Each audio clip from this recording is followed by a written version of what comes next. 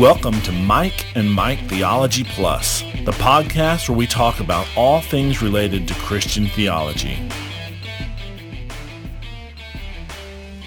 Welcome back to Mike and Mike Theology Plus, where theology matters.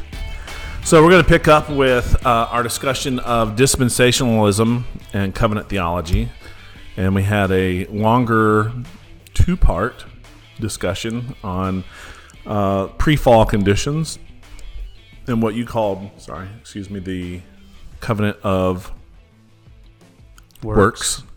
What I called the Edenic dispensation. That's Eden with an IC on the end of it.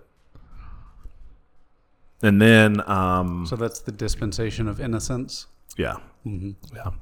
And then there's the Adamic, however you want to say it. That's Adam with IC on the end of it.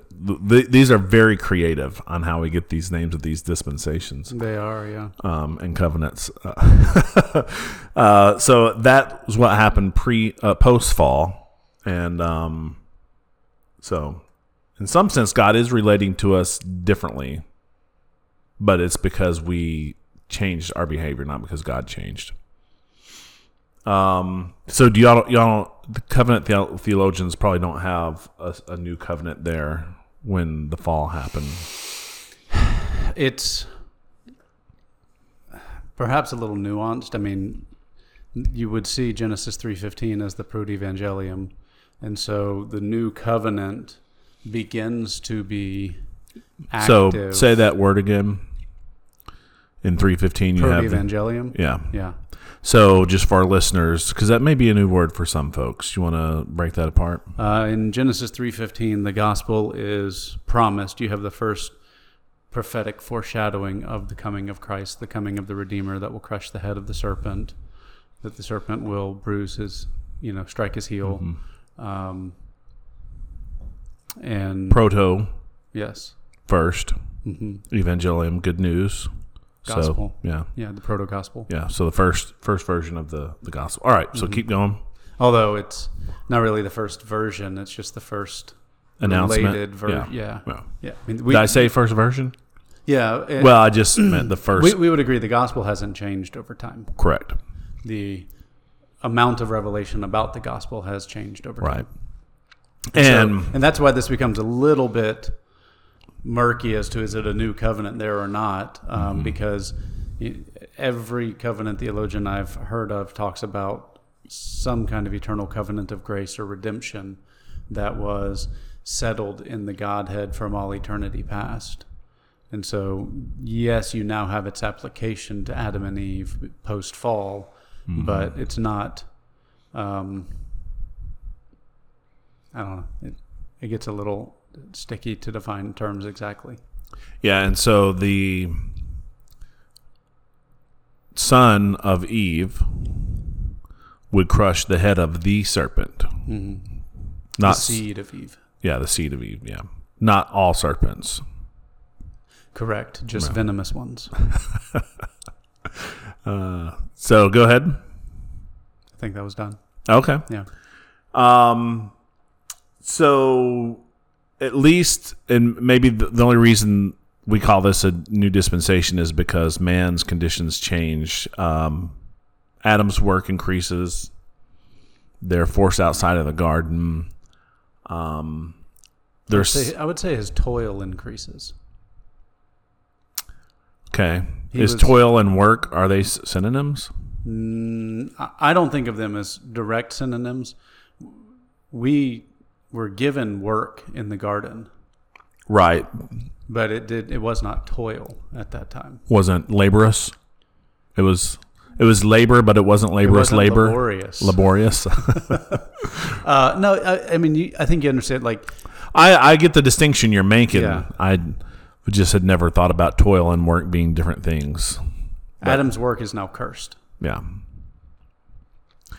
The earth is now cursed, which changes. And there is a curse on this serpent or all serpents. This is a pretty mysterious passage to me. I agree that it's mysterious, given the fact that, I mean, How many serpents are there with legs?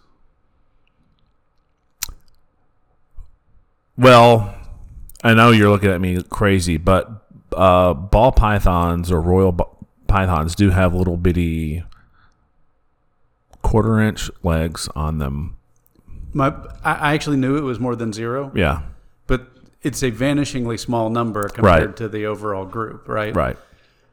That leads me kind of to think that... So what happened to the glass lizard? Like, were they close by? And That's the legless lizard? That's the legless lizards, yeah. Probably. Yeah. Probably. They got hit with the blast. Yeah. It's kind of like, when you're close to somebody that blasphemes and you get hit by the lightning too. Right. Yeah. Yeah, so I'm not sure entirely what's going on in that passage. I'm not either. And I don't know, was it... I mean, it said the serpent was more crafty, so that seems to be applying that actually to the serpent. Most people see at least a reference to Satan. Is it a demon-possessed serpent? Or, I mean, it's difficult to... Did Adam and Eve regularly talk to all all animals? They did talk to all Adams. Yeah, I mean, I don't know. Because it doesn't say, and Eve was shocked because the serpent was talking to her. Right.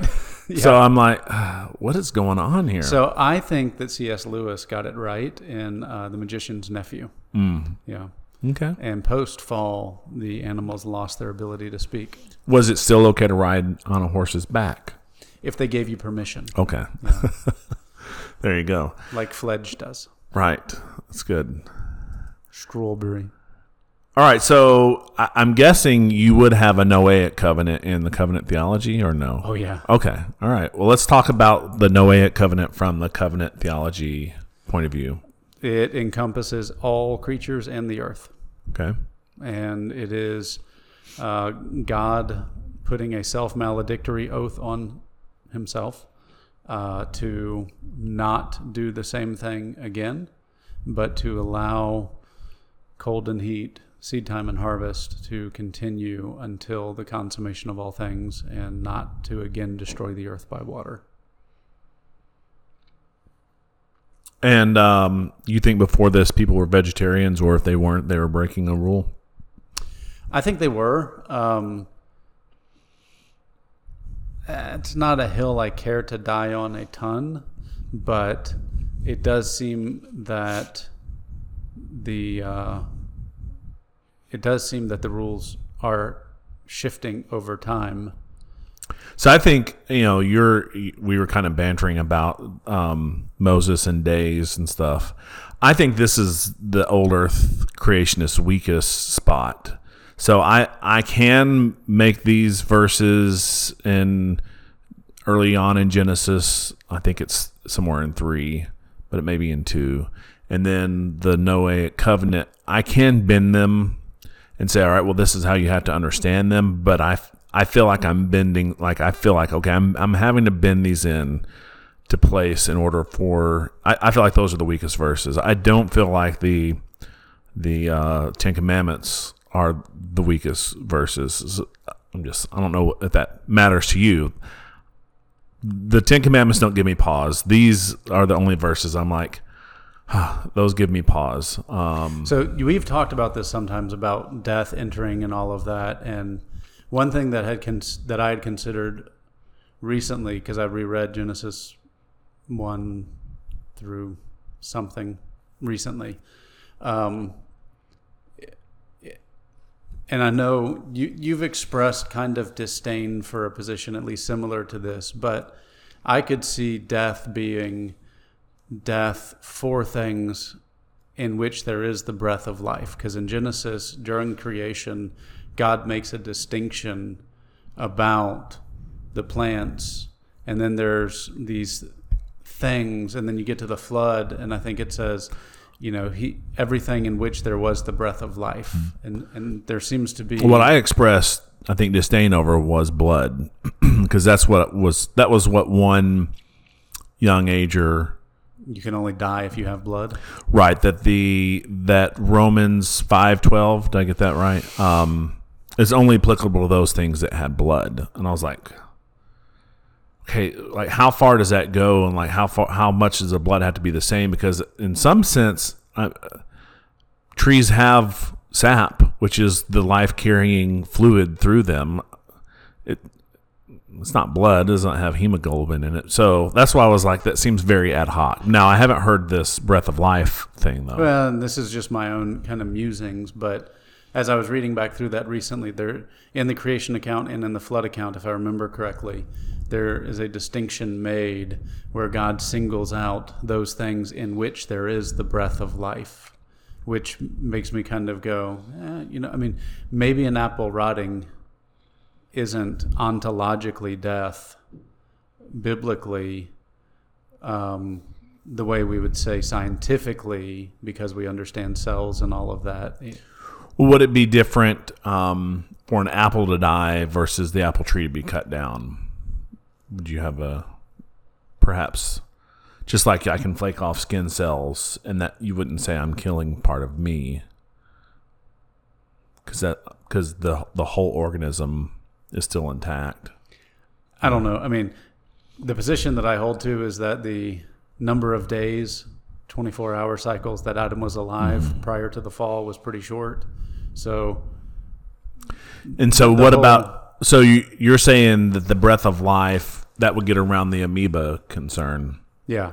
So the natural fermentation, fungus eating stuff, rotting, that type of stuff would.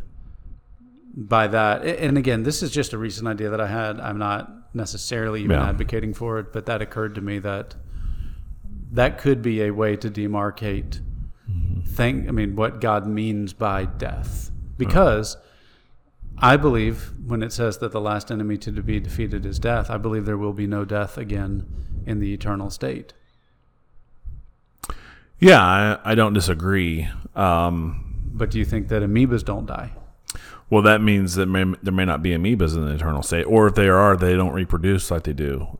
I mean, what does it mean? Well, I would say going back prior to the fall is a lot of these arguments presume that all of nature works the same pre-fall as it does post-fall. And I'm going, wait, that's a big presupposition because... Well, it's not, because we don't have a record of a new creation, and we do have record in Job where God says that once he set things in motion, he wasn't changing them. I had to find that reference for you, but it's pretty clear that God, and you could say, well, it's just poetic, but what does it mean that creation is subject to futility because of us and crying out for its redemption?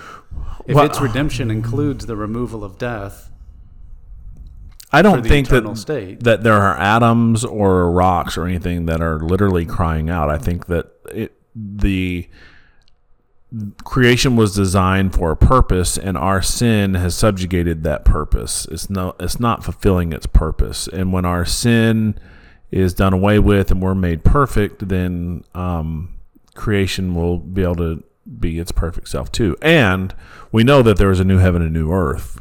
So there's literally a new, everything's going to be rolled up like a scroll. So that would, so you just go back to my other question. I don't even know what it would mean in the new heaven and new earth for there to be a predator, like an amoeba is a predator of other small organisms. I don't know what does that look like? Are there organisms that are there just to be eaten? And if there are, then I guess death would have to be a part of it, which is why I think that death was, at least animal death was there before pre-fall. So, but getting back to the Noahic covenant, there are explicitly a permission to eat meat as long as you're not eating it with the blood. Well, and not just that, but why I think it's new is because in Genesis 9, God says, "As I gave you the plants to eat, so I give you," and I don't know if it says so now, I'll check, but he says, "So I give you animals." All right, while he's looking that up, I'll just give you some other new things about the Noahic covenant. We do have capital punishment explicitly given, and there seems to be an idea of capital punishment pre the Noahic covenant. There's the guy who had 2 wives. Lamech. Yeah. And he kills someone. Well, I mean, Cain. Right. Yeah. Even going back to Cain. Yeah. Cain expects capital punishment. Right. And yeah, so he gets marked with red hair or black skin, or those are two different things I've heard. Really? Yeah. Go ahead and read it. Or both. Or maybe both. Dennis Rodman back in the day. And God blessed Noah and his sons and said to them, be fruitful and multiply and fill the earth. So here he's just going back to the other one, here he's establishing a covenant with the exact same words that were given to Adam and Eve. Right. So the parallel there is pretty striking for there being a covenant in the garden. The fear of you and the dread of you shall be upon every beast of the earth and upon every bird of the heavens, upon everything that creeps on the ground and all the fish of the sea. Into your hand they are delivered. Every moving thing that lives shall be food for you. As I gave you the green plants, I give you everything. So this seems to be a new development. That if Noah and the boys were eating meat before the flood, that just seems like an odd statement for God to make. But the "as I gave" is not there. Is As yours I italicized? gave you the green plants. So in the NASB it says, every moving thing that is alive shall be food for you. I give it all to you, comma, the green plant. The "as I gave" is italicized for me, as though it was added because the... So we'll need to call in a Hebrew scholar for this, apparently. So what's italicized? The "as I gave." Can you see that?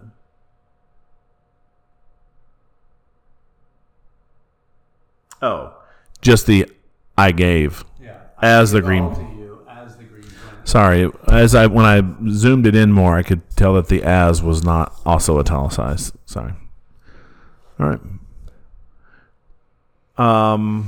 But yes, we agree that capital I believe capital punishment is not permitted by Genesis 9. It is required by Genesis 9. And so, would you have varying levels? So, what if? What I mean by that is, I don't believe that a society is in obedience to God if it abolishes the death penalty. Okay.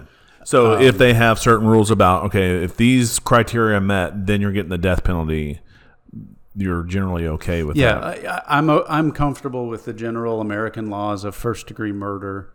I would, in certain cases of rape, I would absolutely 100% there. Like, I keep seeing all these things about Alabama, and they've done good on the abortion law, in my opinion.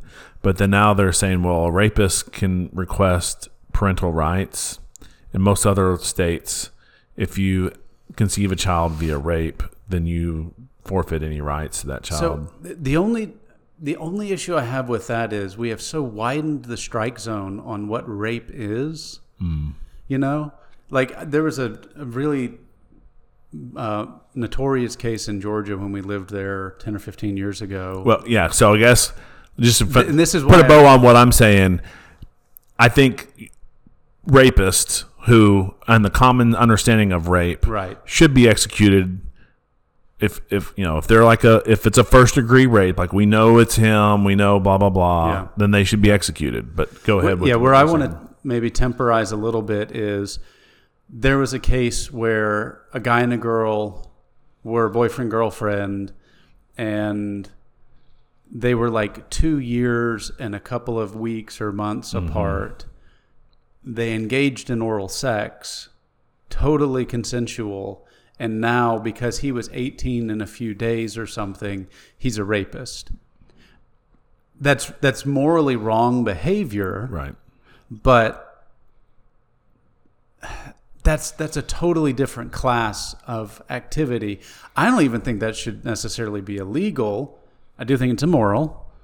So that's the stuff I'm talking about. Or, there are times where if a girl decides later that she didn't actually want to have sex, those are the ones where I'm not saying that there hasn't been something wrong that's gone on. Right. I'm not saying in all of those cases that the guy is fine. I mean, but my point is, We know that there are things like date rape where a girl gets pushed further than what she wants. absolutely, yes. But there are also times when there's just regret rape, I think is what we're saying, where it was consensual at the time. Now Yeah, she like regrets the it. guy had no chance if he had wanted to, quote unquote, be a gentleman, which doesn't really fit, but you know what I'm saying. Right. You know, if he would have stopped had she said no, but she didn't. But then, you know, I mean, that's troubling to me. So now they have, like, even in the military, like, we get trained, so we get some of the same training that the military gets because I'm a civil servant. Are you sure you want to have sex with me? Right. Yeah. Which I mean, typically people are not going to do that. Like, you Right. can tell someone's responsive, and they've kind of eased up on that a little bit. And now we have, like, here are indications that the person really does want to have sex with you. I'm like, do you really need training? Just stop. My wife is pregnant with my 5th child. I'm good on this. Yeah. And that's me being you, not me being me. Yeah. So in the case where there's a physical violent assault, it is clear rape. Then I think, yeah, absolutely. And by the way, I'm down with the Old Testament Israel standard of, if we can prove you made a false accusation, then you get the penalty that you were seeking to impose. Yeah, I didn't know that was. How did I miss that was in the Old Testament? You didn't know that? Mm-mm. But I've actually said the same thing. Like, the people who are, like, accusing people of something and, like, putting their lives in danger, and it finds out they've made up the whole story. Like, you should be in danger. You should get the same penalty you just try to put on that other person. So if you accuse somebody of a crime that carries the death penalty, I think that you should be executed if it's made up. Now, Right. if it's murky and you can't, you know, like, I'm not. Right. I We're don't talking want about the clear state, like, cases. chopping people's heads off Right. left and right. But If they're clear cases. yes, Yeah. I think. You know, you go to Genesis 9, you go to Romans 13. I think it's very clear. And the reason is the same reason that I'm pro-life. Because the image of God that is in us is so sacred that its violation needs to be taken extremely seriously. We do not violate that for innocent babies in the womb, which is why abortion is murder. And when it is violated by somebody willfully taking somebody else's life, which essentially rape kind of does. I mean, it's not murder, but it is extraordinarily damaging. Right. And so I think you have so damaged the Imago Dei in the victim that there needs to, that God demands justice. Mm-hmm. Yep. Yeah, I don't disagree. So God will never destroy the earth again. Is that part of the Noahic covenant? By flood. By flood. Yeah, so he'll never drown everything again, but he will set it to fire, melt it. It's what, is that 2 Peter? One of the first or 2 Peter, one of them. Yeah, I mean, I think it's a little bit unclear whether it melts or burns or dissolves or whatever, but it's clear that you either have a new heavens and a new earth or a radically renovated, or, I mean, you don't want to be here. Right. So some folks have made the conclusion, I guess, the point that it's ironic that the LGBT have chosen the rainbow as their symbol. And I'm guessing it got chosen because it's all different colors when they want inclusion for all different people. I don't even know the history on that. But they're saying, you know, it's ironic that they've chosen this because the Noahic covenant says he's not going to destroy it by water again, but we know he will destroy it by fire. I don't know if there's a lot of substance to that, but yeah. And another thing that I've seen on Facebook recently is there's a red, white, and blue flag that kind of looks patriotic, and people are like, that's the transgender flag. So you may not want to use that background. Yeah, and it's sad because I was in a church service not too long ago, not ours, that they had an upside down triangle, like in like the slideshow of the lyrics to the. It was like a background or something. Yeah, it was just like the background, like it was like nature and waterfalls or like a sky or something, and you know they had this upside down triangle where it would like go through inverted colors or something, just something seemingly innocent. Of course, I'm thinking the upside down triangle is a symbol for lesbianism. So it's sad that all these things have been taken over to symbolize stuff. What was the meme that you posted? Happy remembering the Noahic Covenant month or something like that? Yeah. Well, Parker posted it first, but I am anti-pixelated pictures. Maybe that's why you don't like seeing the Ten Commandments in the garden. Yeah. So you called it pixelated. Well, yeah. So what I meant by that was, I know what you know what I meant. Okay. So, but so I redid it and made it nice for him, and I thought I'd post it on mine too. And Jill's like, people are going to say something about that, but I didn't have any. I expected maybe a couple comments from my friends who are wrong on LGBT, and but I didn't hear any. So real quick, Deuteronomy 19, starting in 15, a single witness shall not suffice against a person for any crime or for any wrong in connection with any offense that he has committed. Only on the evidence of 2 witnesses or of 3 witnesses shall a charge be established. Interestingly enough, also the same standard that's reused in the New Testament for Matthew charges 18 against an elder. Oh, well, isn't it for all of them? Because Matthew 18 says, where 2 or 3 are gathered in my name, so there will I be also. What you bind in heaven, what you bind on earth will be bound in heaven. What you loose on earth will be loose in heaven. I'm just saying there's a continuity between the... Yes, it is 2 or 3, right? Yeah. And that's for prayer meetings and for discipline. Oh, man, never mind. If a malicious witness arises to accuse a person of wrongdoing, then both parties to the dispute shall appear before the Lord, before the priests and the judges who are in office in those days. The judges shall inquire diligently, and if the witness is a false witness and has accused his brother falsely, then you shall do to him as he had meant to do to his brother. So you shall purge the evil from your midst. There you go. Not messing around. Well, it makes sense. It does make sense. And this is an interesting point, and I know we're like way off topic now, but I'll keep this short. But I'm a James White fan, and he's talked about kind of the cultural decline. And this came up, I think, during the Kavanaugh hearings, where there were some people who were like, oh, well, he's been accused, so we can't possibly have him as a judge now. And the point that James was making is it used to be that people understood that we did not have perfect justice on earth. And in the Old Testament, you actually have an implicit understanding that there will be people who get away with doing what is evil, right? This law says one witness doesn't cut it. There's going to be a lot of crimes that one person witnesses, and they're right when they accuse it, and God says, not good enough.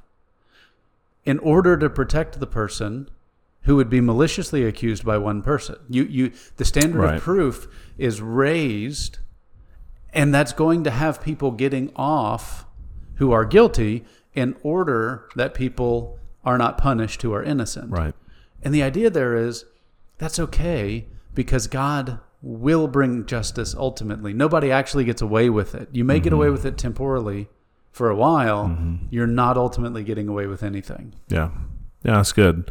Yeah, our justice system is also set up to or at least it was initially set up to let guilty people go free so that we don't have innocent people getting charged. Obviously, even our justice system isn't perfect. I think there's a quote from one of the founding fathers, better that 10 guilty men go free than that one innocent man be hanged or punished or something like that. Yeah. It's almost like we built a lot of our laws off of what we found in the Bible.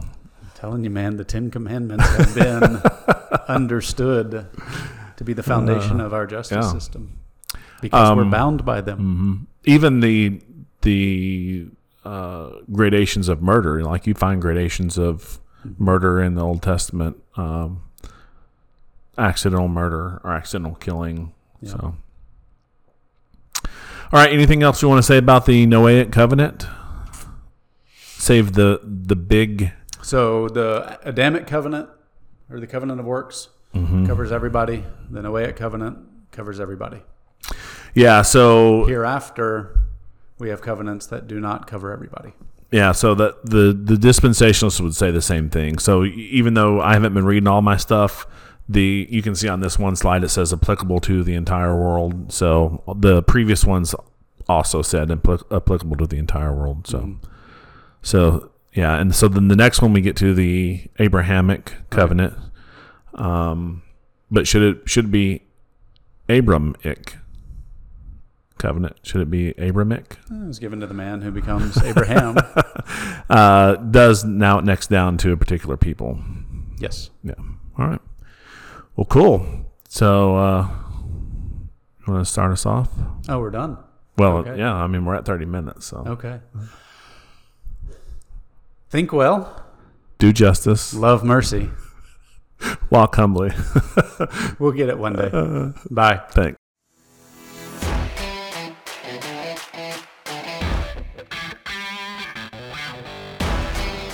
You've been listening to Mike and Mike Theology Plus, the podcast where we talk about all things related to Christian theology.